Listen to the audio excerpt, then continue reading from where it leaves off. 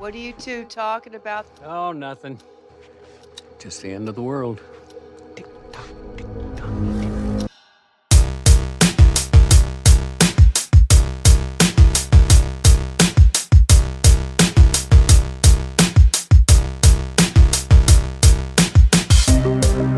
I think we're live. Have we done it? I really hope so. I'm not 100% positive. Still trying to work out a few of the kinks. Yeah. And folks, welcome to Who Pods the Watchmen. I'm Grant Davis, your host, and alongside me is... Clay. And just Clay? Just Clay. Yeah. Like Cher. All right, cool. That's cool. And we are here to talk about our final issue of The Watchmen. Yeah, exactly. We're talking about issue 12. So, I think this is a new thing for everybody. First of all, why are they seeing us and not just hearing us? I guess they're seeing and hearing us. Well, depends on how you're watching this. I mean, some people might just be listening to us, but we are trying out a brand new experiment here where we are on video. And we have multiple cameras, so you're on it too. Yeah. And I can toggle between these as we're live streaming. We got our logo here, and we got drinks, and we're trying this out in the studio. I happen to run a studio here in Austin, Texas called Permanent Record Studio. It's Permanent RCRD. You can see the little logo right up there. And yeah, we're trying to video set up right now. So testing things out, seeing how a live stream goes. Hopefully this is going out to YouTube all right now. And I think this is a special episode for multiple reasons, not only because we now have video, but because this is the last issue. And that is why It's the final issue. Some champagne. Let's be honest, I have $12 Prosecco. Wow. Sitting in Fancy. a recycling can filled with ice. All right. So I might pop that. Let's do it. Okay. It's a celebration. We've done it. We've finished this. And folks, while he's popping the Prosecco, let me just say we are a companion podcast for the upcoming HBO series, The Watchmen, over on HBO. We are very excited for that debut here October 20th. And in anticipation, we have been going through and reading all 12 issues of Who Pods the Watch. Oh, you got the plastic glasses? This is basically like a flute. This is the closest I could find to a champagne flute. So very nice, very fancy. So we're going through the entire original 12 issues of Alan Moore's amazing comic book, Watchmen, and we have finally reached the final chapter. Chapter 12, issue 12, episode 12. We're going to do a deep dive discussing all of that. We're also going to have a special guest in a bit call in. I believe we will. It might actually be a fan favorite. A fan favorite? Would you say Is so? it the Sugar Cubes? Are the Sugar Cubes calling in? Awesome, if so. Yeah, that would be a rough conversation. But I think we do have a fan favorite, and I want to say, everybody, thank you for supporting us on Patreon and getting involved, and also getting involved on Instagram and LinkedIn and Alta Vista and Ask Jeeves and all the other social media platforms. Did anybody send you any fan mail? Did we get any weird Son of Sam letters or anything like that? The Pony Express delivering snail mail? Did we get any like owls or anything from Hogwarts? That's I think you're mixing shows, but yes, we did. We got owl? Harry Potter had an owl? You're in. You got into Hogwarts. Did I? Okay. It's happening. Cheers. The dream is Cheers, alive. mate. Cheers. We've done it. We read it. All right. So, yeah, I think, this was going to be a fun episode because not only are we going to discuss issue 12, I also wanted to kind of revisit some of the other ones and see how this one fit into everything, and a few of our favorite moments, least favorite moments, and a few other kind of categories we came up with. Right. And now that we've finally concluded this, there's a lot of things that I didn't actually remember about this issue and how it kind of plays into the overall mythology of the Watchmen series and the ramifications for what the TV show is going to have to, I guess, live within, like be housed within this kind of universe. It's very fascinating to me. Yeah. I'm actually more excited now about the TV show after reading this last one. Because you certainly had some predictions, some ideas of where you thought the story was going, and I'm pretty sure it took a left turn from a lot of traditional storyline tropes and narratives that you probably were anticipating for this. I would agree 100%. Yeah. For me, I think people kind of were dogging me about that a little bit, that I didn't know where it was going. And I think that I don't know if it necessarily surprised me because I don't know what I was expecting, but I'll tell you, I am very, very happy that there was no go back in time and change things nonsense. That would have made the TV show very boring. Right. In fact, now we have a situation where 30 years ago, half of New York was destroyed by an alien monster, and we get to discover what happened in the last 30 years. Exactly. Which is pretty sweet. Yeah. So that's why I said I'm really looking forward now to the TV show, and I don't necessarily know that I was before. I was going to watch it because of Lindelof and because HBO, and it's kind of a slow time right now. But now it's actually like must-see TV. Well, yeah, we've lost some of the other big tentpole shows. Game of Thrones is gone. The question now for a lot of people is, what's the next big water cooler show?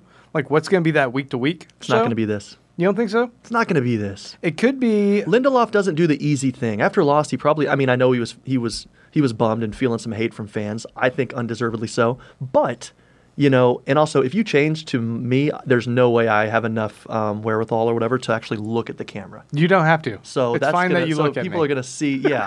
Oh, that's so sweet. You're welcome to look I'm at scared. me. I'm just gonna look right in your eyes and keep going. So yeah. These so eyes. so I don't know if this is necessarily gonna be because I'm excited about Lindelof. I like comics. I wasn't even that excited about it. So was the average person really gonna love it? Now I am after actually reading issue 12 and going through this with you. But I don't know. So there's value in doing the deep dive.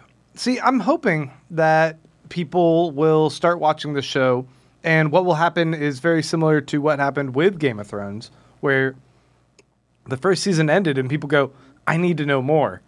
And they'll go back in and they'll want to read the comic. I hope there'll be like a reinvigoration and an appreciation for this original work, because I know that Lindelof loves this. He's quoted on the back of the book Right.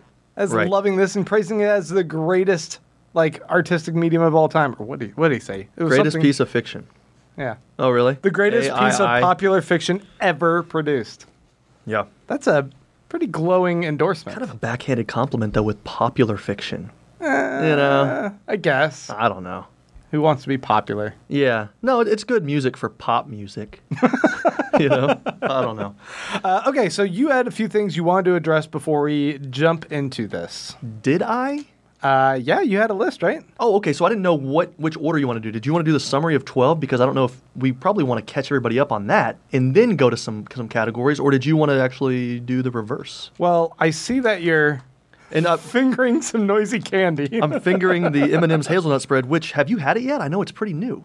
No, I have not. I don't like chocolate being mixed with. Oh, so you mean with the I should not nuts. have purchased the share size.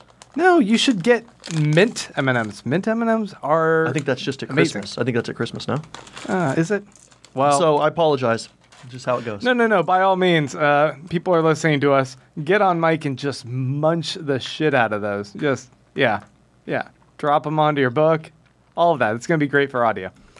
All right, folks. Let's go ahead and jump into talking about this comic. Then, I guess, without further ado, it's time to talk about issue 12. And the title of issue 12 was "A Stronger, Loving World," and it's juxtaposed between an alien just wrecking shop on New York City and just dead bodies everywhere, including the Bernies, the Bernie Bros. Yeah, and actually back it up a little bit because Baby knows you like the cover. The cover? Yeah, I mean we know, people know you like the cover, so I don't want to miss that. What Yeah. did you think? What did you think about this cover?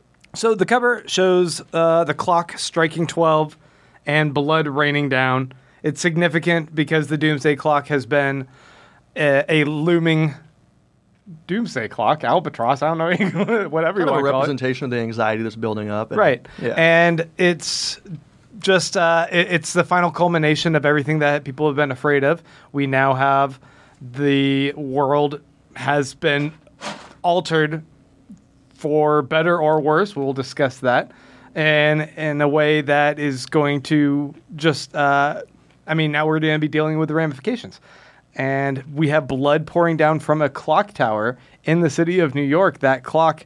So, I get it. I think it's a little bit more straightforward than the nuance of the other ones, but I still think it's actually pretty iconic as far as a cover.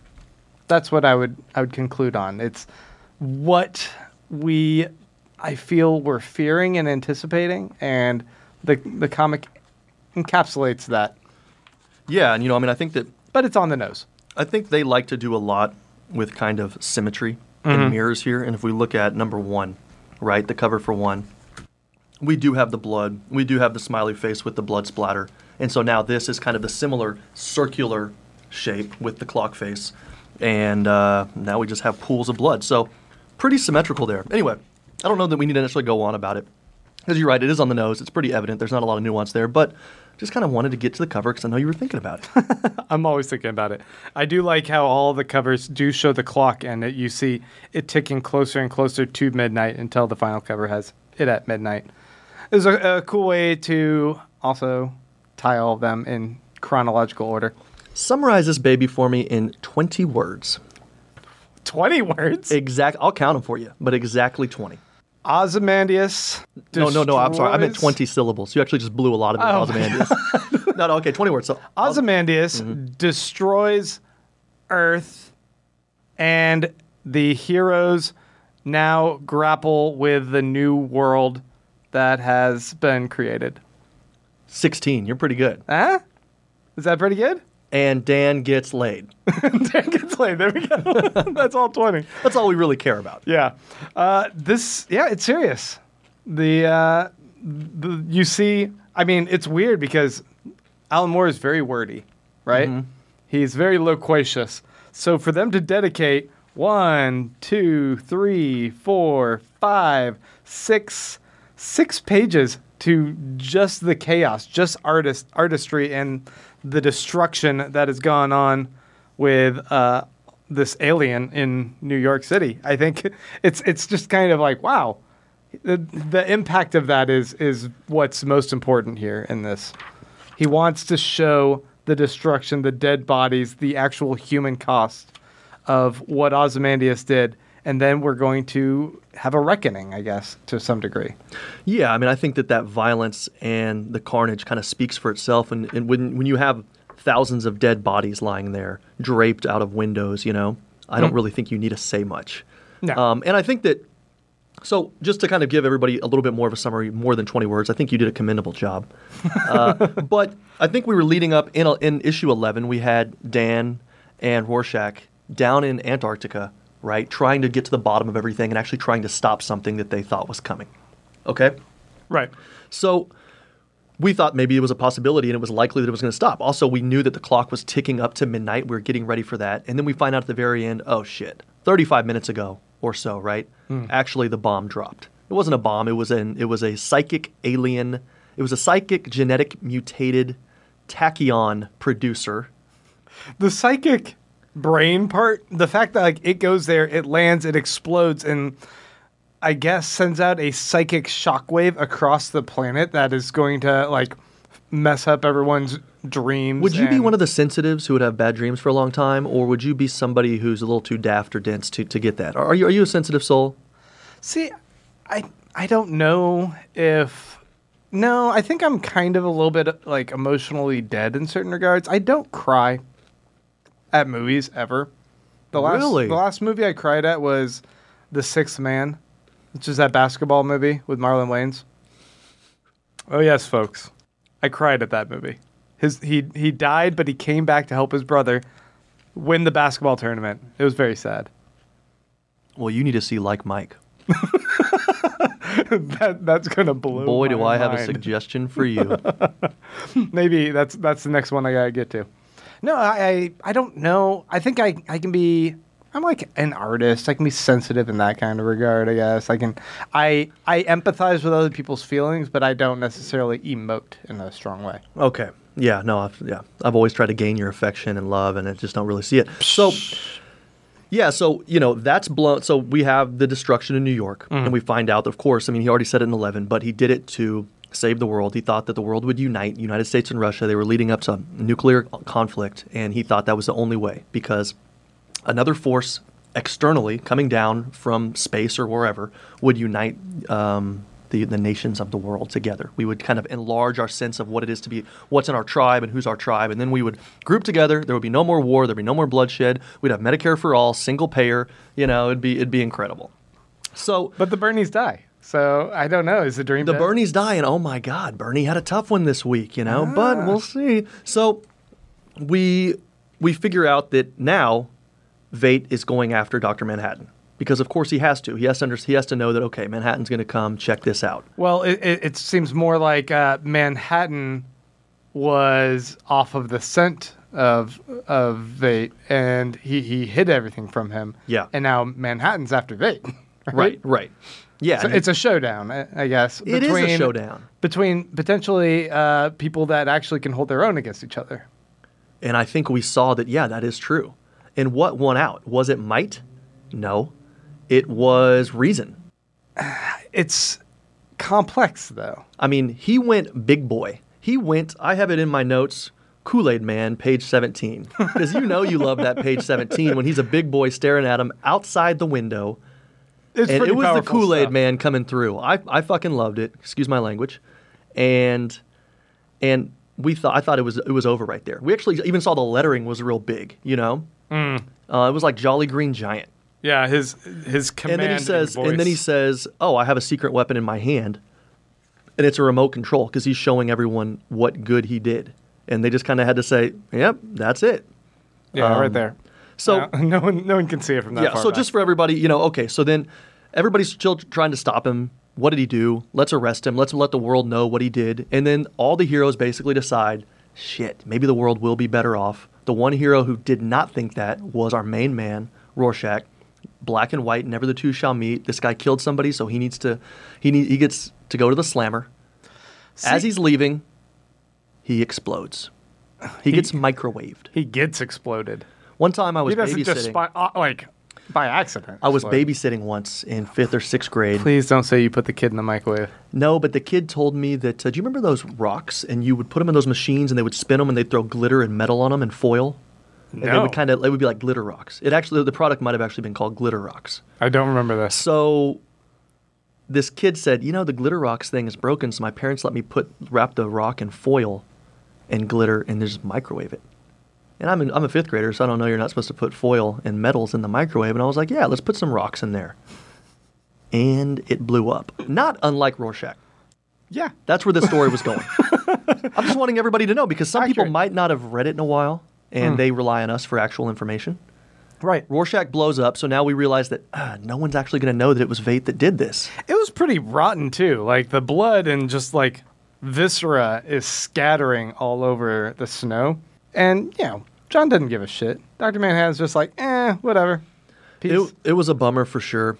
I don't know if it necessarily even had to happen, and I think that's a story. That's another conversation. What here had to happen because it happened. But yeah, So, we see that Dr. Manhattan ends up figuring out, hey, there's something weird going on. I don't understand why I couldn't see the future and detect that this is what was going to occur, right? He's a little bit thrown off. He's off of his groove, and he's like, oh, I got to go investigate why this happened. So it must be tachyons. Let me figure out whatever. Let me triangulate with my all-knowing, all-powerful, all-being self where the biggest coagulation of tachyons is going on, and he says Antarctica. So he and Silk Spectre just peace out to Antarctica, and when they go to confront him, he's still it still seems. Would you like some more champagne? Yes, it still seems like there's this ultimate hero moment for us, being familiar with the story, that Dr. Manhattan is that all-powerful Superman who's going to come in and he's going to confront Ozymandias, and he's going to right the wrongs. He's going to reset time. He's going to bring people back to life with whatever crazy abilities he has, right?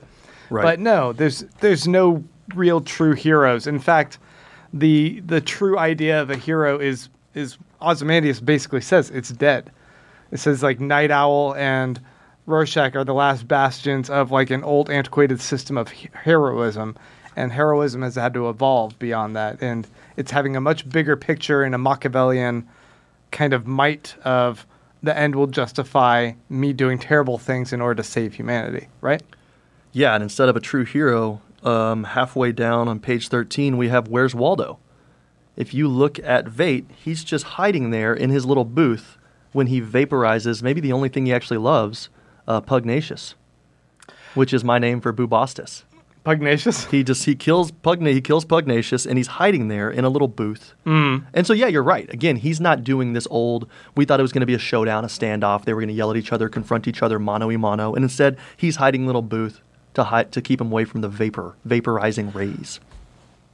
So it's interesting that he recognized that Dr. Manhattan's a threat, and Ozymandias decided that it is important that he do such a big mass killing of people with an alien threat in order to save humanity, but he wasn't himself willing to die for it, right? Right. He wasn't. In fact, like, he was investing in companies to profit from that. Exactly. Yeah. So what's his true heroism here? In fact, he still has these delusions of grandeur that he's going to now step forward and create a new utopia based upon the altered landscape of humanity, of society. So his idea of heroism, and that's exactly right. He's a tinkerer, and his true challenge in life is to tinker and to make a better world because he's succeeded in everything else and it's boring. So he thinks, what's the hardest thing?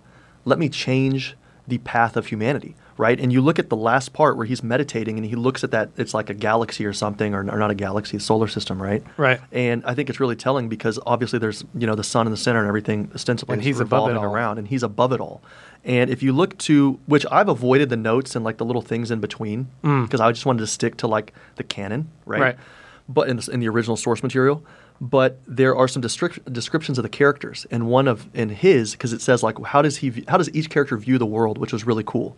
And his was he sees himself at the center of the world, or something like that, right? And that's exactly what it is here. So what is his idea of a hero? And is he doing it for heroic reasons, or is he just doing it because it's a challenge and he likes the chase? I don't know. And if some people end up if there's with the U.S.-Russia buildup or Soviet Union buildup, if maybe 5 million people were going to die and he just killed 4,999,000, whatever, then maybe was it worth it? I don't know. So it's, again, who's a hero and what is a hero, and are there heroes here? I would say there's a hero for every person in a way, right? There's some virtue that you can identify in each of these characters, whether it's even in the sort of pacifism and just astonishment and the compassion for the humanity that Laurie shows, right? I would say like she isn't there like charging in trying to kick Ozymandias in the dick or anything. In fact, she's just trying to puke a bunch because of the interstellar travel or whatever she's doing. But she's locked so much in the thought of the individuals, the pain of all of them. She seems to feel the most actual empathy for everyone who's died, sympathy. And well, she's the average Jane off the street, compared to Manhattan, who literally takes her to Mars and forgets that she needs to breathe. Right. Right. I mean, he's sitting there and he's kind of talking about, oh wow, it's fun to not know everything for once, and he's in the middle of like thousands of dead people or millions of dead people, and he's thinking about how exciting it is because now he's on the hunt, and she's actually kind of the real person, how we probably would act. I don't know. You just admitted to the whole world of being emotionally devoid, but generally speaking, so yeah, I mean, I think that she did. But let me say one thing here, and this is kind of going off course, but still staying on Laurie. Bring it back to us. Take it back to both of us, baby. I don't like to be on there by myself. What was up with page 22? The Dick Tracy Rocketeer moment. Have you ever seen this movie called Jupiter Ascending? When they cram, I know you just watched it. when they cram romantic scenes in where they don't need to be. Literally, here we go. This is one of my favorite things. The millions of people have just died, and she goes, yeah, John, he got pissed off or something when I told him about us. And they're in a madman's house. This madman could kill them. And they're still deciding maybe they need to kill this madman. Right? Right. And then he stops and he goes, so was John cool with it that we hooked up? It just turned into like MTV The Real World or something. It kind of got like Beach House, I have complaints with everything starting with page 20, I think, onward. Precisely. Everything suddenly feels very rushed in the plot. And Alan Moore, Well, you just mentioned Game of Thrones. yeah, well, it's worse than that. It's like Alan Moore wasted 6 pages in the front really showing the weight of the destruction of New York, and then suddenly he just had to like crank out some dialogue and get from A to M really quickly. And so he just starts going, okay, so what if I propose that Ozymandias says, look, what else you guys going to do? Let's compromise. And everyone's like, okay, like without like any real debate. No one said, "Are you kidding?" Where was the "Are you kidding?" Right. It's just that we first see like Night Owl go, oh, gee, I don't know what we should. Okay, I guess count me in. And then Laura's like, really? Do we have to do this? I guess we have to do this. I'm like, no. Yeah, you know, there's no debate. Like, this is a really heavy thing. You guys are constantly struggling with the morality of situations and your role within that world. For you to just kind of roll over and go, well, I'm not even going to take the time to think about the weight and consequences of you committing genocide versus saving humanity. I'm just going to assume that what you said is completely accurate. And I'm going to assume that the blue glowing guy, Dr. Manhattan, who's been so completely emotionally devoid and he's given up on humanity, that if he says, oh yeah, that makes sense, that he's also right. He's a lapdog. You know, he was the United States government's lapdog. He was, yeah. He then, the only thing he does here, he's Vate's cleanup crew. He goes outside and takes out the trash. By that I mean he explodes Rorschach. We have this really cool scene, like Bizarre. you talked about, where he's super big. He crashes into the building, and he's a monster who's like, I can reconstitute myself in a matter of seconds. He Kool-Aid I walked Mans. upon the sun. You think you can do this to me? And then Vate's like, well, check out the TV. And he's like, oh, never mind. He rolls over. You're right. He's a lapdog. Yeah, it was bizarre. The whole thing was bizarre. And hey, look, I'm not saying it was bad. I don't want to be that guy. I'm not saying it was bad, and I'm not saying it doesn't make sense and it wasn't the way it should have worked and ended. Because it does make sense to me, and it's not a bad ending. I'm not dogging it. But I just still think, yeah, it was rushed. I don't really know that the reactions were genuine. We've lived with this world for the past like 3 months. We've been reading this an issue a week and talking about it.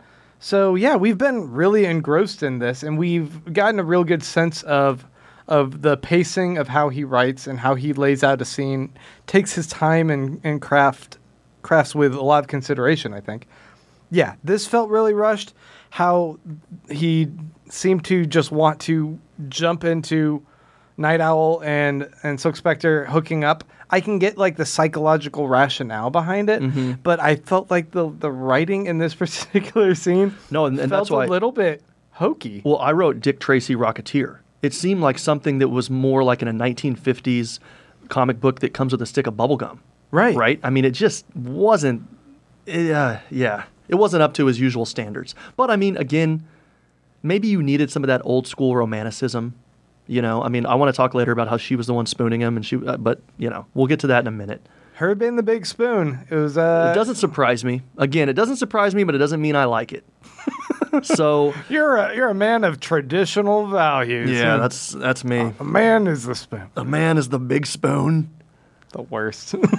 Yeah. So hey, wait, real quick though, what did you think about the? You know, I actually just loaded up, much to Diana's chagrin.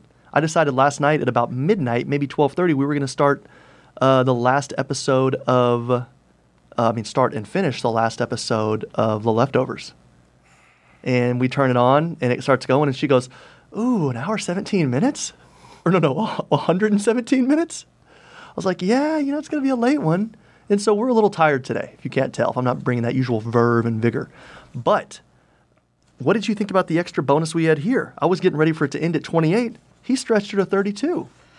Yeah, you're right. There was something for the fans. There's a... what do you call that? Denouement? Yeah, a little denouement. And much better than book 7 of Harry Potter. That's what I'll say. Was that the last one? Yeah. Remember when they're on the train? They're older in the train? It's horrible. I did not think that was bad. I do have a quick story about that. That came out when I was in the Peace Corps. Yeah. And so I'm sitting there. I had read Harry Potter every year. So I lived with that for 6 years, like a lot of us did. Right. We couldn't get the book because we're in the middle of Africa. So people would send them to us. And as you know, I think you sent me a couple things, and they took 2 or 3 months to get there. I sent you some magic cards, and you lost them. They thought they were evil witches cards, and I lost. I didn't lose them. I The lost post 2 office- sweet ass decks, like a bruiser deck and a moldy deck, and I was like, "Fuck, man." Yeah, the post office. I did not lose them. I never saw them. So somebody's there, and I'm waiting for 3 months for this package to show up, right? And there's no tracking or anything. You just got to wait. And somebody comes into a party. We would get together once a month in the capital, in the country we were in, and drink and stuff. And somebody runs in and yells the ending. What the hell? Yeah, cardinal sin. Cardinal sin. Why? Just wanted to be a jerk face, and ruined it for all of us, serving our country in a way, and ruined it. So anyway, Was it that one guy I hate? did you hate somebody? Nah, I don't know if we necessarily need to talk about that. I don't remember. I don't remember you hating anybody, but either way, let's keep it under wraps. So yeah. So anyway, I loved the 32. If anybody's going to go read, you're going to get 4 or 5 extra pages here. It's pretty sweet. Well, let's talk about the biggest issue going on with this last few pages, though. Yeah. It is that yellow mustache on Dan Dryberg. Yeah. His yellow buzz cut hair and yellow mustache. Are you a man really to judge someone else's mustache? Oh, you talking about this guy? Yeah. Man, How much wax went into I that? understand this is cartoonish.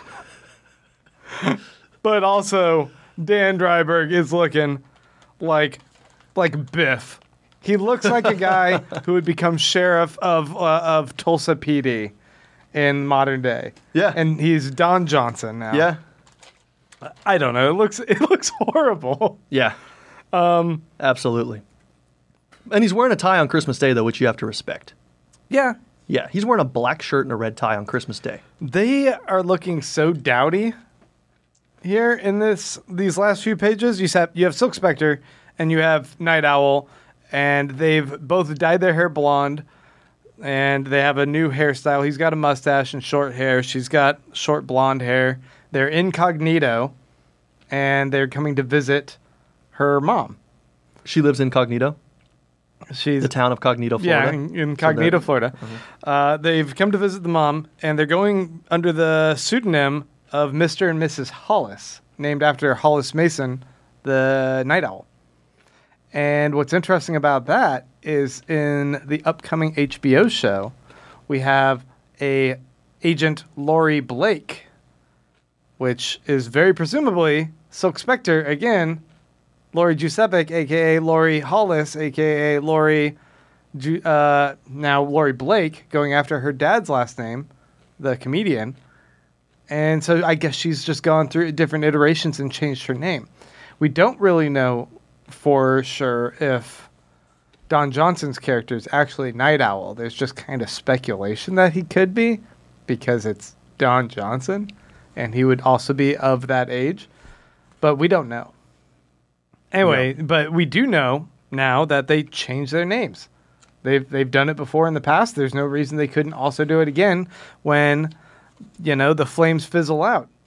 There's Speed 1 where Keanu and Sandra Bullock fall in love, but by Speed 2, he's hit the bricks. And you got, the poor man's Keanu Reeves, whatever that dude's name was in there. Ooh, that was a tough one. That was my first date, Speed 2.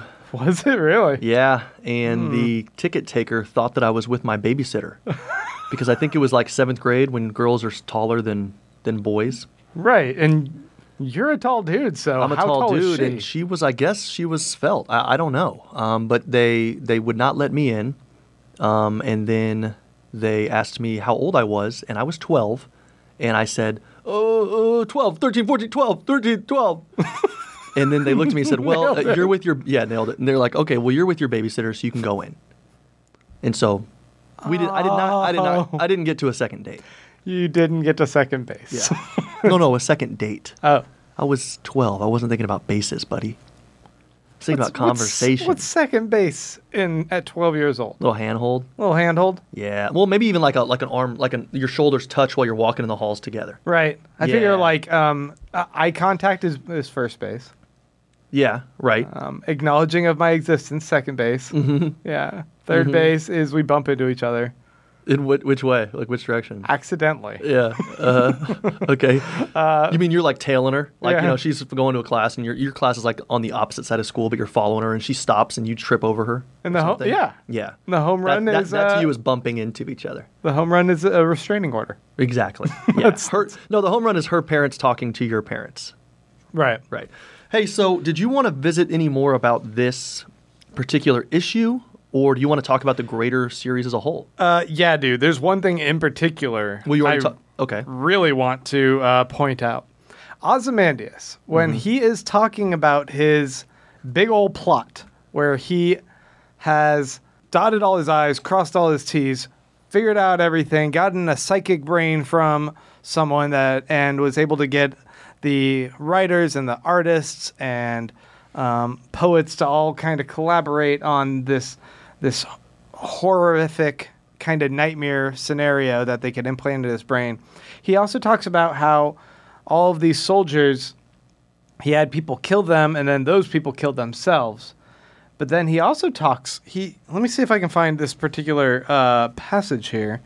He talks about how his servants also fell on their sword. Well, he said they drank and then opened up the And it's Bavarian or bullshit something. what he says. Well, of course. But, like, why did he kind of frame it that way? He says, my servant's death from exposure after drunkenly opening my vivarium provides a silent capstone. So when he's telling them about all the steps he took, for some reason he lies in this particular passage about the death of his servants. He can't admit that he poisoned his servants at the last minute. The people that were the closest to him and probably the most loyal. He also killed them just to preserve his Secrecy. His secrecy, right? Yeah. He instead says that they were loyal to the very end, that they even like took their own lives on behalf of his plan. But that wasn't true. He killed them. He opened the vivarium. He buried them in snow. And I think there's something extremely telling about that, as well as the scene at the very end. He operates with such a high degree of confidence about, like, in how he's talking to everyone else about, like, what he did. He casually goes, he pushes the button. He's got 35 minutes until he's dealing with Night Owl and Rorschach, right?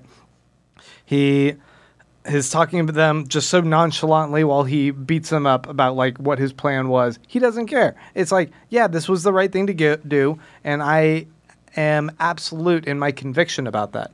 Except when the one person who might actually be as smart or as knowing as him kind of confronts him. And that's right at the end. He talks to Dr. Manhattan. Dr. Manhattan comes into his room while he's meditating. And he says, John, wait, right before you leave. I did the right thing, didn't I? It all worked out in the end. And John kind of laughs at him and goes, in the end, nothing ends, Adrian. Nothing ever ends. And I think that's pretty profound right there. Because he's lying, he's ashamed to some degree. He can't fully admit what he did. He knows that he's not acting as altruistically or as admirably as he kind of wants to imagine he is. He's doing some dastardly things by killing his servants without giving them the option to take their own lives on behalf of his quest. And then he has doubt. He has self-doubt about the ultimate end results of what he did. And I wanted to ask you, what do you think about that? Like, this is a guy who's operating with such conviction. I don't know if it's just that you work so hard at something for so long for him. Because he doesn't really care. I mean, you're right. He did lie about his servants, which let's just gloss over the fact that I thought they were robots last week. It was a long week at work and just thought they were robots. And hey, we don't know. They could be. They could be robots. Not robots. Yeah. So, I don't know if it's just kind of he works so hard at something and then there's this letdown after you achieve your goal, or if there's something deeper where, yeah, he does realize, maybe I'm not that savior I thought I could be. Who knows? Like, if this is not going to end, this does not guarantee that humanity has done this. I don't really know. And his whole idea was to just change the course of humanity in the direction it was going. And now, has he done so? And I guess we'll find out with Lindelof's iteration in. Yeah, I don't know. In I don't the know what TV you're show. staring. I don't know what you're showing me. But I'm showing you. Diana sent a picture, which I gotta go ahead and show this camera here. There, let me switch over to your camera. it's a little fuzzy. Oh, there we go. You'll have to post it. You can post it.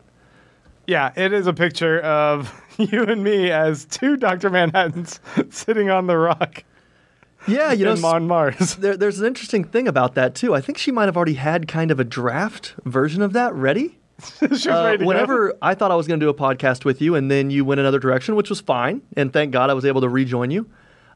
She and I got so vindictive and angry about it, we actually started another website, and I was about to start doing a competitor podcast. Are you kidding me? I had a fake name. We had a website. We had some graphics up like that, kind of similar, and I was about to start going after you. Why? And it was going to be with a fake name. I was going to do voice modulation, and I was going to prove to you that I would take your ratings down. Holy smokes. Yeah, so you avoided a war, buddy.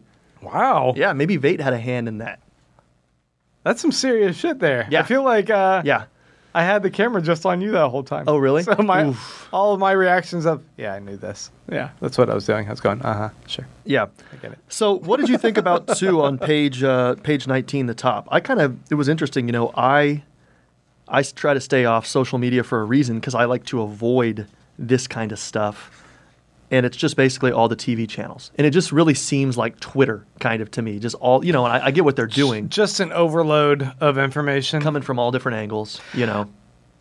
Ultimately, as we move into discussing the television show, and we'll do more about that on another episode, but I think this idea of Ozymandias using this kind of one giant atrocity to unite everyone, I don't think it works. We do see evidence of Robert Redford. He's going to run for president. Thank God it And- wasn't Reagan. I mean, that was what we were looking Yeah, at. RR stands for now Robert Redford Yeah. instead of Ronald Reagan. Bobby. Another cowboy Bobby. actor. Yeah. And he ends up being successful because we see in the TV show he is the president still in the world of Watchmen in the TV Right, show. right. So he's also gone on for like 5 terms or whatever. And it's kind of funny, but also it's interesting how that's going to like affect the landscape of this world. I think that we're still going to see a lot of pain and problems. I mean, if you think about it, there was this idea that, if there's something like hugely tragic that happens, you could take 9/11, for example. 9/11 was a pretty big tragedy. How long did a peace and unity between all countries last after 9/11? It never did. It never did. Yeah. We got a temporary like unification of a conglomerate of Well, no, the countries. Republicans and Democrats held hands and sang a song that the night of 9/11. They passed and- the Patriot Act, and Yeah. then a lot of them went, "Oh shit, what did I just pass?" Yeah, what did I not look at? Did I not do my reading assignment there? But they didn't care. They were already getting that military-industrial complex money anyway. Right. Let's, yeah, you know, and that was my thing I think I talked about last issue. It's easy to win the war, right? Like, it's easy to win the war. It's harder to keep the victory. Like, it's harder to, it's easy to destroy a country. It's harder to occupy it. Right. Right? And in Chapter 11, his great plan was to do this bullshit with this genetic, bizarre alien that has tachyons instead of thinking, you know what would be interesting?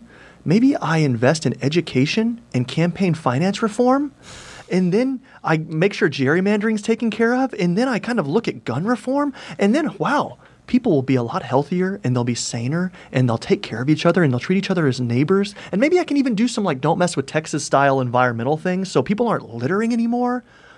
Maybe I can do more solar panels so there's not, like, carbon footprint. Or I can have an incredible, but of course that wouldn't make a good comic book. That would be boring. Just to legislate. We would just have a comic book where he's just legislating things, right? Right. Yeah. And, you know, we'd see the gavel strike down. Instead, he creates a monster and blows up a bunch of people. And that's my problem with him. That's why I don't think he's a genius. He does have a little bit of that Alexander conquest in him, and he talks about that. Do you think he's immature? He wears gold and metal cuffs and has Egyptian statues and gives himself a crazy name. Yes, he's very immature. Right. Of course. Yes, he instead of spending money on kids, well, hey, he might have done that too. He creates a genetically modified tiger cat thing named Bubastis. It's pretty dope, though. Bubastis is adorable. No, it's cool. Yeah, I just, I'm not for that guy for multiple reasons. Yeah. Well, Let me ask you this real quick. Okay. Did he actually catch a bullet? The answer is no. And did he create some cool armor, Bruce Wayne armor, and then it kind of bounced off it and he caught it off that? Is that what he did? Of course, you can't catch a bullet. If we're operating in this, well, I mean, hey, there was the one thing where, have any of them had powers? He's smart, but that to me is not a power. Other than Manhattan, which the power was created by science. I wasn't really thinking about what he did Does there. anyone have powers other than the psychic guy that they took his brain? He still caught the bullet after it bounced off of his suit. That's pretty fucking dope, right? No. Look, he's so smart that he could have even been ready for it. And He just had a second bullet in his hand, always holding a bullet. Maybe. I don't know. All I mean to say is he did not catch a bullet. That's interesting. It Because I was bounced going to off ask his- him, it bounced off his shirt. what's going on there? It bounced off his shirt. He has like bulletproof armor underneath there. Okay. No, Okay. I mean, come on. That's a good theory. I mean, it doesn't matter if I'm right or wrong, and I'm usually wrong. But it is a good idea because, look, the bullet shows no impact either. It's a fully formed bullet. It's not smushed at all. So you're right. Well, no, It could be that he's holding another bullet in his hand the whole time.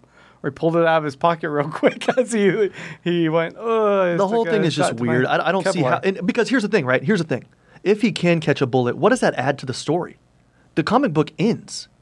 What does that add to the story? In fact, it actually takes away from the character if he now has powers to catch a bullet, because there's also no such thing as bullet catching powers. Doesn't it add to his hubris? You To some literally extent? can't catch a bullet. So you're telling me his two powers are he's really smart and he can catch bullets. That's not a power. If he also had that, if he could catch a bullet and move that fast, so does he have impregnable skin? Does he have really super fast movement like Flash? That's because that's a whole nother power. You can't just have a bullet catching power.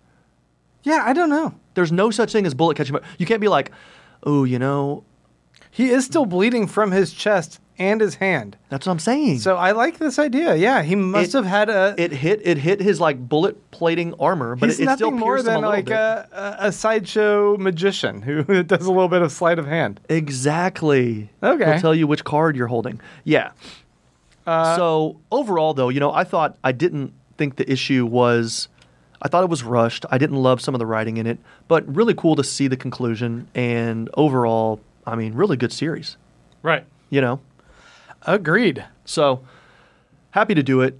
I had a few categories for you. Okay. Do you want to do that? Yeah, we got a couple minutes before our caller is calling in. We have a special Patreon caller who's going to be giving us a ring ding here in a minute. Very special indeed. So Are we doing that right now, or we want to do some categories? No, I want to hear your categories. I'm going to slide off camera for a second. Okay. The first category, and you may need a minute to set everything up. You want me to run down all the categories? Or just do one at a No, time? you can just say what the first category is. After I just poured myself some more $12 Prosecco from the recycling bin, filled with ice. The first category is going to be best issue. What was your favorite, and best, by best I mean most, your favorite issue, the most enjoyable to you, what spoke to you, which one did you enjoy reading and you thought, oh, that was cool. Not even for the book, but just that was cool. My favorite issue. Man, I got to think about that. Did you not get ready for this? No, I sent you these 2 days ago. I think that my favorite issue is going to be the Rorschach one. I think Okay. that him getting interviewed, So that was 6. yeah, I think that was actually a really beautifully done and fascinating one that shows an emotional weight on an individual. It gives a lot of insight into him. It does a lot of character study, character building. I think it was actually a pretty powerful issue. That was actually my second favorite one. So yeah, I'm right there with you. Yeah. My favorite issue was number 4, which was the background for Dr. Manhattan. And I don't know if it was necessarily the issue I enjoyed the most, but I kind of thought to myself, without that issue right there, would I have kept reading the series? I mean, obviously I was doing this podcast with you, so I'm going to read it because I had homework assignments. Right. But I would have kind of maybe just set the book aside. That sounds awful, but I would have maybe set it aside and moved on to something else just because 1, 2, and 3, just so gritty, so nebulous, so many different things going on. What's going on right now? No, Okay. I was playing with the cameras. Yeah. Now that you got your new goodies, man, I mean, I'm glad I don't hang out with you on Christmas Day. God, don't I be bet, like I bet that, your man. daughters just, go through withdrawals because Dad's playing with his new gizmos. Doesn't have time for them. I'm sorry, were you saying something? Yeah, exactly. Yeah. So that was my best / favorite / greatest / most enjoyable. Okay. I think that's a good one. Hit me up with your worst. And also, you just looked at my legal pad, so now you know. Oh, don't flatter yourself. I can't read your handwriting. That's awful. Wow. Okay, so what was your worst issue? My worst issue. You know what? Give me a second. You tell me about your worst issue. My worst issue by far was number 2. Number 1 was hard to read. This comic book had so many different things going on. I told you already that I don't love the 80s kind of graphics. I don't love the coloring. I don't like the character design. I don't like anything. So, number 1, I was like, okay, this I guess is a classic. I got to read it. Number 2, suffice to say, it just did not get any better. There was a bunch of funerals. There was a bunch of flashbacks to the original crew. There was like that kind of rape scene, which not fun to read. I mean, I guess you got to read it, but not great to read. There was nothing really enjoyable in 2 for me. And I'm kind of flipping through it right now. I guess we have, I don't know why we had to have it. I don't know what it did for me. I would have rather Wikipedia'd that. I got so afraid. Let me just say this. I got so scared in one of the M. Night Shyamalan movies. You nailed it, yeah. The one they went to hang out with their grandparents. Holy shit. Did you see that? No? Oh my God. I think it might have been called The Visit. The Something? Village? Visit? No, The Village was good. Best soundtrack. Second best soundtrack of all time. I was in California at a drive-in theater. I got so scared sitting in my car by myself watching that at the drive-in that I left early, went home, and Wikipedia'd the rest of the movie. And that's what I wish I would have done with issue 2. It just wasn't very fun. I see that our Patreon caller might be calling us. Do we need to interrupt categories to actually do that? Oh, wait, yeah. Hello. Hey. Hey. Whoa, What's up, guys? okay, we are in business. Grant's We putting are functioning. Grant's putting his headphones on. Hello. How was the podcast today, guys? Well, you are on live right now. We are live. What are we, live YouTubing? We're live YouTubing. Oh my God. Yeah, we didn't really prep you for that. Popular.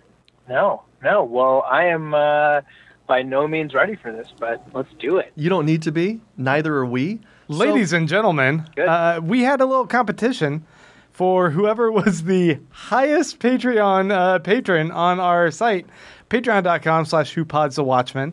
And our number 1 was a guy named Sabash Rajan, who is actually one of our best buds. Yeah, and I think actually we've discussed him on the show maybe at least once in detail. Yeah. Maybe twice. And welcome to the show, Sabash. Thanks, guys. It is an honor and a pleasure to be one of the few people who is actually talking on the show. Yeah, you're actually when you say a few, you're part of a very elite group. This might be, you're the 4th person, I believe. I know. I'm the 4th person.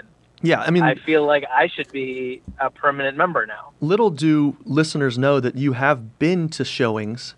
You've just sat there quietly. On your Very best behavior on your laptop drinking, and actually that's I think that the weekend you left and moved to your mountain climbs where you now reside, we were drinking Live Oak Hef in memory of you. So and I say in memory of, not like you're dead, but you're kind of dead to us. If you're dead, we know who's 6 feet under you. I am. I am outside of Texas now, so it is essentially dead. So but I am in beautiful Colorado, so If you- I do appreciate everything you guys do, and I think I'll have better commentary about the Watchmen once the show starts. But what was today's topic? Well, actually, really quick, I just want to say to people that might be curious about the Mile High State. What is it? What is it? The Rocky Mountain State? What's Colorado? The Mile High City It's is the Mile High Denver. City and the Rocky Mountain State, I'm assuming? I don't know. Shoot, I don't know. But it's definitely the Mile High City. Yeah. Rocky Mountain National Park, Rocky Mountain State seems appropriate. Hit me up with best thing and worst thing. Best thing is I have had a couple of weekdays off in a row, and I have been able to drive 30 minutes to some beautiful hikes just outside of the city. Fuck yeah. There is clearly a certain substance that is legal in Colorado, which I have not partaken in just yet, but Right. It seems to be very popular in the city.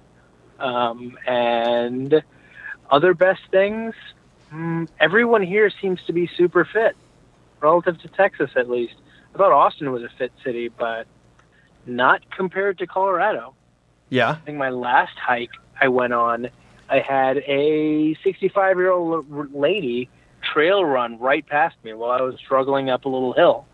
And she just said, "On your left," and I might have, in my head, cursed at her. Yeah. So, Keep it in your head. best and worst. Keep it in your head. Yeah. Best and worst all at the same time. Yeah. Sweet. Well, so we actually just finished up the last issue, and so there's 12 issues, obviously, and we just finished up. Yeah. This is the last one. So I think, we wanted to chat with you to kind of get your, not even maybe if you don't have anything to say about this one in general, get your thoughts on Lindelof, on Lost and The Leftovers, if you've seen that.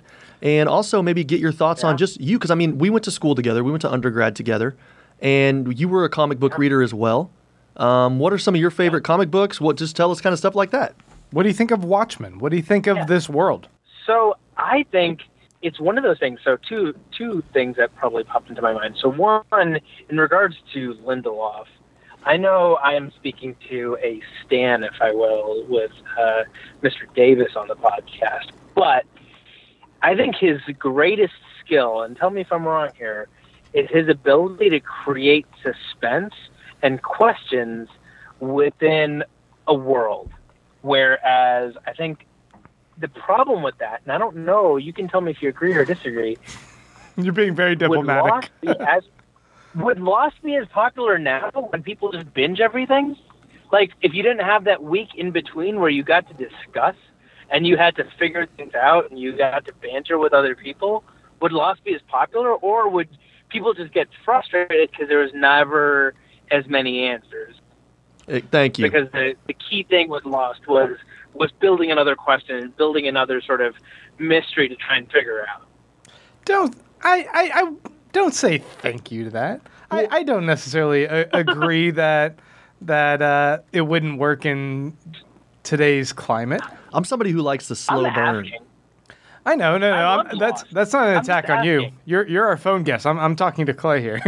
You're our Patreon winner, so you're safe right now. Yeah, you're safe from my scorn. I'll talk to you later on the phone, and I'll be mean to you. But no, I mean, you look at these other shows that are still popular on network TV. You look at There's not one. Don't say A Good Place, or I'm gonna walk out. look at The Good Place and the mystery that follows that. I suppose that one isn't so laced with mystery and online discussion and theorizing. But even with something like Game of Thrones was very akin to Lost in that regard, and people were theorizing like all over the place Because it wasn't released all at once. It was released every week to week. Yeah, that's and what he's saying. it's still survived. He's saying, would it still survive today? But he said no. Okay, but he said binge. Oh, I see. Okay, maybe I misunderstood. When it's in competition with the binge format, because we have shows that. Savas, you still there? I'm here. Can you hear me? Yep, you're back. I was going to say Stranger Things, which Okay, you just that sounded is like the my monster. That was the question about Lindelof, is what you think. Hey, when you go live, fuck it, let's do it live. Let's do it live. I think. I'm back. Are you going through a tunnel, or are you being attacked by a monster? What the hell is that? All right, well, we're going to go ahead and say bye to our caller, Sebastian, and say thank you so much, because we can't listen to that. I don't know what's going on, Sebastian, but yeah. We love you. The phone call is messed up. We'll talk to you later, Thank buddy. you for your support. Patreon.com. If you guys ever want to go ahead and Technical difficulties. support us, Love you guys. patreon.com/WhoPodsAWatchmen. We do appreciate it. But if your phone call gets messed up, we're going to hang up on you. Unfortunately, I think the problem was maybe he was supporting us a little too much and he couldn't afford his Wi-Fi plan. Bye, guys. Is that what it was? So his dial-up modem that he's still using? Well, hey, let's get back to some of my questions that I had for you. And now I'm going to remove the headphones. Yeah. I'm not a headphone guy. They're a bit warm. I get it. Okay, so this is now and I frame this one, I title this one, what's the Ben Stiller movie, A Night at the Museum? Mm-hmm. That's what it's called? This is the category, A Night at the Museum. When did it go from historical relic, dusty, dry, boring, when did it come to life? When did this turn for you? From a tome to something you enjoy? See, I was pretty captivated from the get-go. I think that it's pretty powerful right from the start, but I agree that there is a moment where the tension kind of starts picking up and we start kind of getting going and like, oh shit, things are really happening. And it wasn't, I would say, it was a prison break, right? I wouldn't say it was when Rorschach gets picked up, although that was pretty exciting, but it was a brief blip.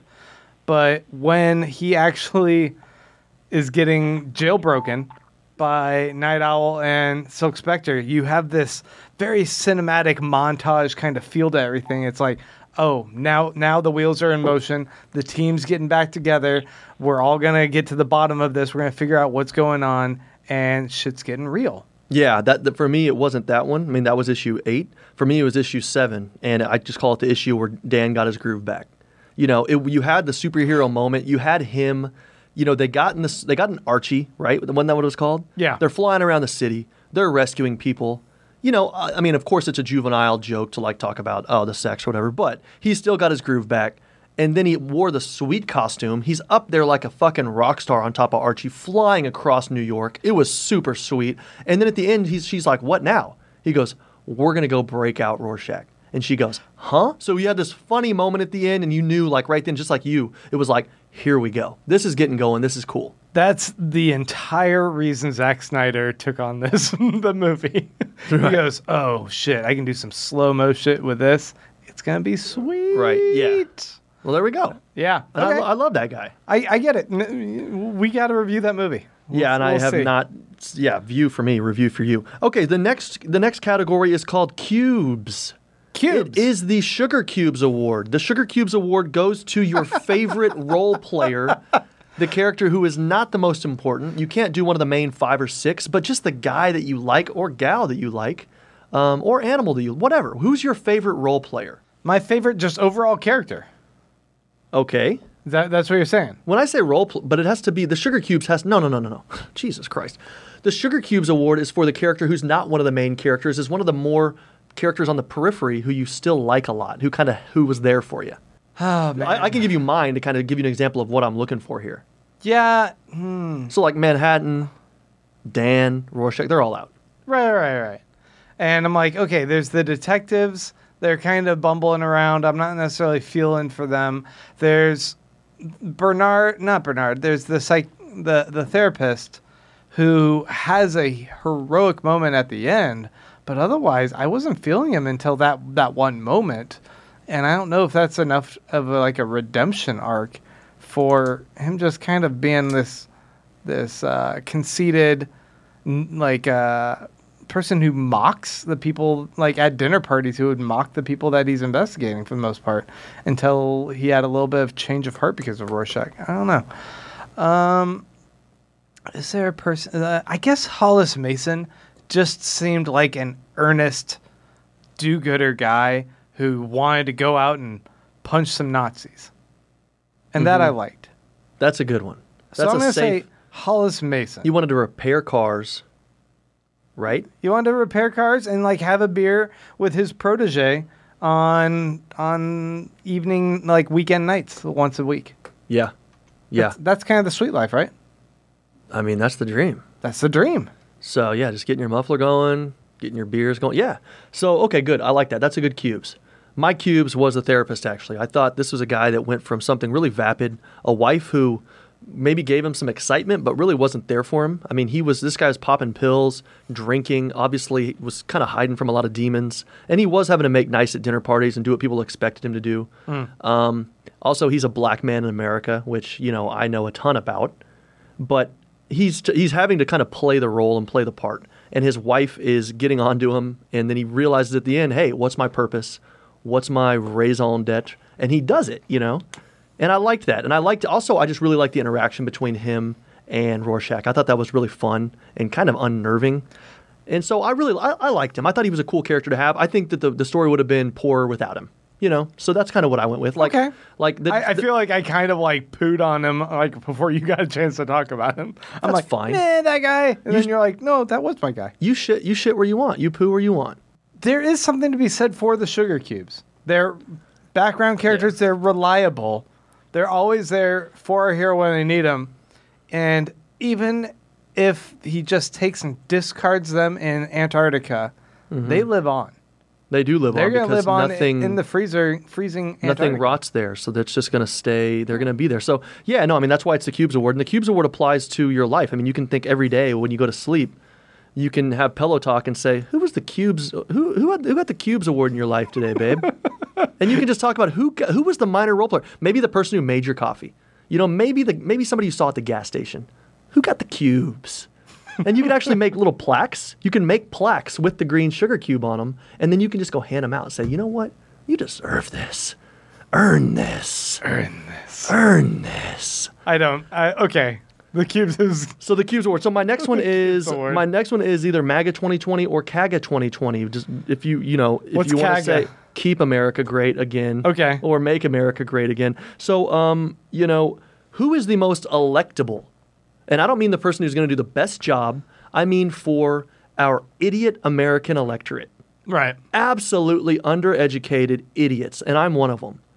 Voting in 2020, or I guess do we vote in 2019? So let's say all six. Let's say that all of them are alive, including Rorschach, including Comedian. Yeah. All six are alive. All stories. And hey, you can even go cubes on this. But generally speaking, who is it? I mean, I'll go if you want me to go. Do you want to go? Did you even give any thought to my? I'm starting to get the sense that you did not even think about this. No. I mean, I would say like intellect-wise, it's not gonna happen for Ozymandias.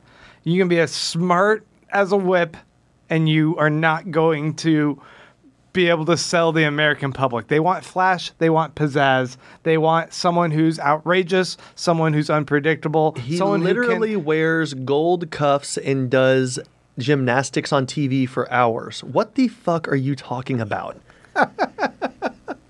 Okay. He's in bodybuilding magazines littering the street. He's super rich. He has toys of him. He does have the ego and the drive to the desire, I suppose. He's absolutely the most electable person. They wanted to create a Kennedy / Robert Redford blend with him, with his looks, and they did it. He's the golden boy. I feel like the Comedian would win. I feel like that guy would come out of left field. He would have this angry, like jaded kind of concept of the world, and he would just fire people up and get them pissed off, and he would use that fury to his own end. He would be able to manipulate people, manipulate society. Does that remind you of anyone? I mean, it sounds like you're almost alluding to something. No, nothing comes to mind. Okay, yeah. Weird, huh? Yeah. Because that would be terrible if that happened. It would. That would be awful. It's awful. Yeah, so I mean, I think, and I was thinking too, okay, I think it would be Veidt, but we see that he doesn't need to be president to have a profound effect on the world. Yeah. So actually, a president's a pretty weak position for him. It's kind of a step down. He would have to deal with probably minutia that he would not want For to deal him with. to scream, "Can you ask the president of Finland a question?" and to scream at people to ask the president of Finland a question, and then I can just see Veidt just tweeting bullshit in all caps and thinking, "What did my life come to?" I used to be with Bubastis and Antarctica. I had my robot buddies in the vivarium. He killed Bubastis almost for nothing because Dr. Manhattan came right back and Bubastis gone. That was his only friend. Only friend in the world. He killed the other guys and didn't even apologize for it. Bubastis, he at least gave a, sorry, bro. Zap. That one hurt him a little bit. That was his cat. But does anybody really miss their cat? I am not an animal person, but I think so. I'm an animal person, and I don't miss my cat. Right now, I'm thinking about a lot of things I miss. The cat's not one of them. Okay. So It's a larger than life cat. you're right, though. That's a pretty sweet cat. So I actually threw this one in. This is the next little guy. All right. What do we got? This is favorite cover.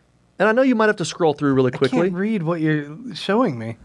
Okay. I do need to scroll favorite through. cover, and I did this for you because you're a cover guy. Well, actually, I call you a cover girl. I'm a cover girl. Maybe it's Maybelline.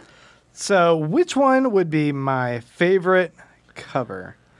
Man, there's a lot of good ones here, man. Do you want me to just sing the cover song while you're scrolling through? I gotta say that chapter 3 has got a pretty sweet skull with all to hell going on the cover with the radioactive symbol. There's a lot of really good symbolism going on there. Is it my favorite? I don't know about that. I was going to say, I don't know why you're talking through this. You need to look and take it All right, in. go ahead and- This isn't Grant talks about every cover. This is Grant selects a favorite cover. Then go ahead and jump to yours, dude. All right, I'll sing the Grant cover song. Just a little bit of Grant, picking out his favorite covers. He wishes he was under the covers, getting some beauty sleep. But instead he's just here with you guys, thinking about the look in my eyes when I look at him across that podcast booth. There we go. Chapter 11 has got to be the sweetest cover. It's got the most kind of abstract punch to it with this little slice of life peeking out from under here. I think the metaphor that I was alluding to before of the soldiers, the servants being buried by sand, and here it's the great works of Ozymandias and his servants being buried by snow, works with this, as well as the drip being, like you pointed out last week, the exact same shape as the red iconic drip on the cover of the Ketchup splat. the ketchup, the human bean juice splat. Well, at the that's end of dripping down issue 12, it was ketchup. the smiley face. Yeah. So, yeah, you couldn't have said it better. I couldn't, well, I don't know how to say that. I could not have said that better myself. I picked that one too. That was a sweet cover. I love the white. It's just super clean. The color is unlike any color we usually see in this comic book. I actually don't love that 1980s color, and I know people listening hate that I say that every issue or every episode, but I don't. And this was sweet. I love that vibrancy. It was just really rich, clean, and did a lot with a little. Agreed. So, the last category I have, how many deaths, and we're transitioning now to the TV show, how many deaths do you think we're going to have in the first season of Lindelof's Right. show? Of main characters? No. Of main characters, I would guess. I said no. I know. But of main characters, I would guess we're going to have 2 to 3. 2 to 3 people that we think are going to be there for a little bit that kind of catch us off guard and they die. Characters, or just like death toll otherwise overall, I would guess there's going to be some sort of event that kills a good 100 or so people. And I'm guessing that because we see like that scene in the circus. I'm not sure if that's like a scene from like maybe something that happened in the 50s or whatever, or if it's a modern day scene. It's a fairly timeless, contemporarily timeless scene of a circus, right? Or carnival. I keep saying circus. Carnival that's going on in Little Town Carnival. Big body count there. I think the battles between the cops and the 7th Cavalry zealots. I think there's going to be some body count there. Some cops are going to die. Some of those alt-right bros are going to die. Yeah, I would say 120 people. Dude, that's crazy. What? I said 220. Why did we each? It's almost like psychologically, subconsciously, we think, let's just throw 20 on there. Let's just, because saying another 50 is crazy. Yeah, okay. Saying another 50 is crazy. But if we just throw 20, just kind of cover our bases, give us some wriggle room, So I said 220, and I said 220 because there are the scenes you're talking about. And also, we do seem like there are armed groups, kind of militias. And so if you have a couple militias, like let's say the FBI, or you remember in The Leftovers, they had they like added cult on to the firearm, alcohol, tobacco, whatever. Right. Remember they also dealt with cults? And so I can imagine, it only takes once or twice when federal agents or whoever or Tulsa, what is it? Are they in Tulsa? Where are they? Tulsa. Tulsa PD storms one of these buildings, and they kill like 60 or 70 militia members or something like that, or they go after each other. Who knows? Either way, I can see it building up to like 220 pretty easily. So we'll see. Right. Yeah, I mean, I would like a nice death toll. The moonbeams in a jar kind of theory, that if you guess a number and I guess a number, whatever's in the halfway is probably pretty accurate.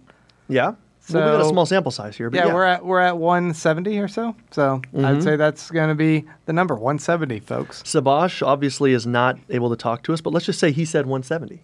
Oh, well, there you go. Oh, there we go. Wow. Okay, cool. So that's all I had. He's actually pretty smart. He's the number one Watch Pod fan. So yeah, he is our favorite listener. Yeah. Yeah. I mean, he's not our favorite, but he's. Did we have any questions or anything on the gram? Do you know? I didn't put out any questions this one because I knew we had a lot of other things to discuss. But Yeah. I think we did it. I think we've had a pretty big episode here, folks. We have discussed all 12 issues of the comic book. I hope we've been fairly comprehensive with our kind of digging in and our analysis on all of that. We've had a great time doing it, but this is Have we? only just Have the we? beginning. I thought we've had a pretty good time. I Okay, really enjoyed whoa, this. you said great time. Now you said pretty good. Let's just take it down another notch. No, look, I've had a great time. I appreciate you having me on here, me being the newbie that I am and kind of taking the layperson's view, comic by comic, not knowing anything. I'm glad I did it. And I think, yeah, were you going to say that maybe we might continue in some form or fashion? We are continuing. This whole thing was a prelude. We're doing this just to kind of get the wheel spinning, the grease going, the grease heated up, and the cogs and the wheels. We've and put the our Axe body Jell-O. spray. We put our Axe body spray on, and now we're kind of going like this to kind of just get the heat activation right. going. We're ready to hit the clubs. The clubs being October 20th, the debut of the show. But Right. we're not done now. We're not going to just rest on our laurels until the October 20th because we still got 2 weeks to go before then, folks. So we're gonna be diving into some other topics here. And by topics, you mean movies. We are going to talk about the movie, and I hope you guys are ready for that because it's going to be a lot of fun. That is going to be a lot of fun. I look forward to it, and hopefully we'll be able to do that in the next week or so. Yes. So hopefully everybody obviously stay tuned, and I really hope that once the TV show starts going, I think obviously we're going to do it as timely as possible, like right after the show. Yeah, we're going to be talking about it every week after the episode. Sweet. Look forward to it. Yep. Folks, once again, you can check us out, Facebook, on Twitter, on Instagram. You can follow us at whopodsawatchmen.com. Please go and subscribe wherever you listen to podcasts, be it on Stitcher, on iTunes, over on Google Play, or even on Spotify. And Right. if you guys want to help support us, you can go to patreon.com/whopodsawatchmen. We appreciate all of the support you guys have given us thus far, and we hope you guys continue with those monthly pledges. Give us $2 a month. This $12 Prosecco doesn't pay for itself. We will keep drinking. We're going to keep experimenting with things here. We're going to try and do a few more live video episodes. Yeah. If this ends up going well, we'll see once I do a final cut of this. And as you know, I think my cell phone is broken. So I think Diana might be watching, and I just hope that she knows that, I will be bringing cheeseburgers home after the show. She likes to. Usually she stays up late and waits for me to bring her cheeseburgers. Our live pod is really just a one-way phone. It's like a walkie-talkie for you to her. Yeah, so babe, I'm bringing you cheeseburgers. So, All there we right. go. Cheeseburgers are on the way. And we want to thank once again Sabash Rajan for calling us and being our #1 Patreon patron. And thank you all. Once again, we'll be back next week with some more Who Pods a Watchmen. Until then, bye. Have a good night.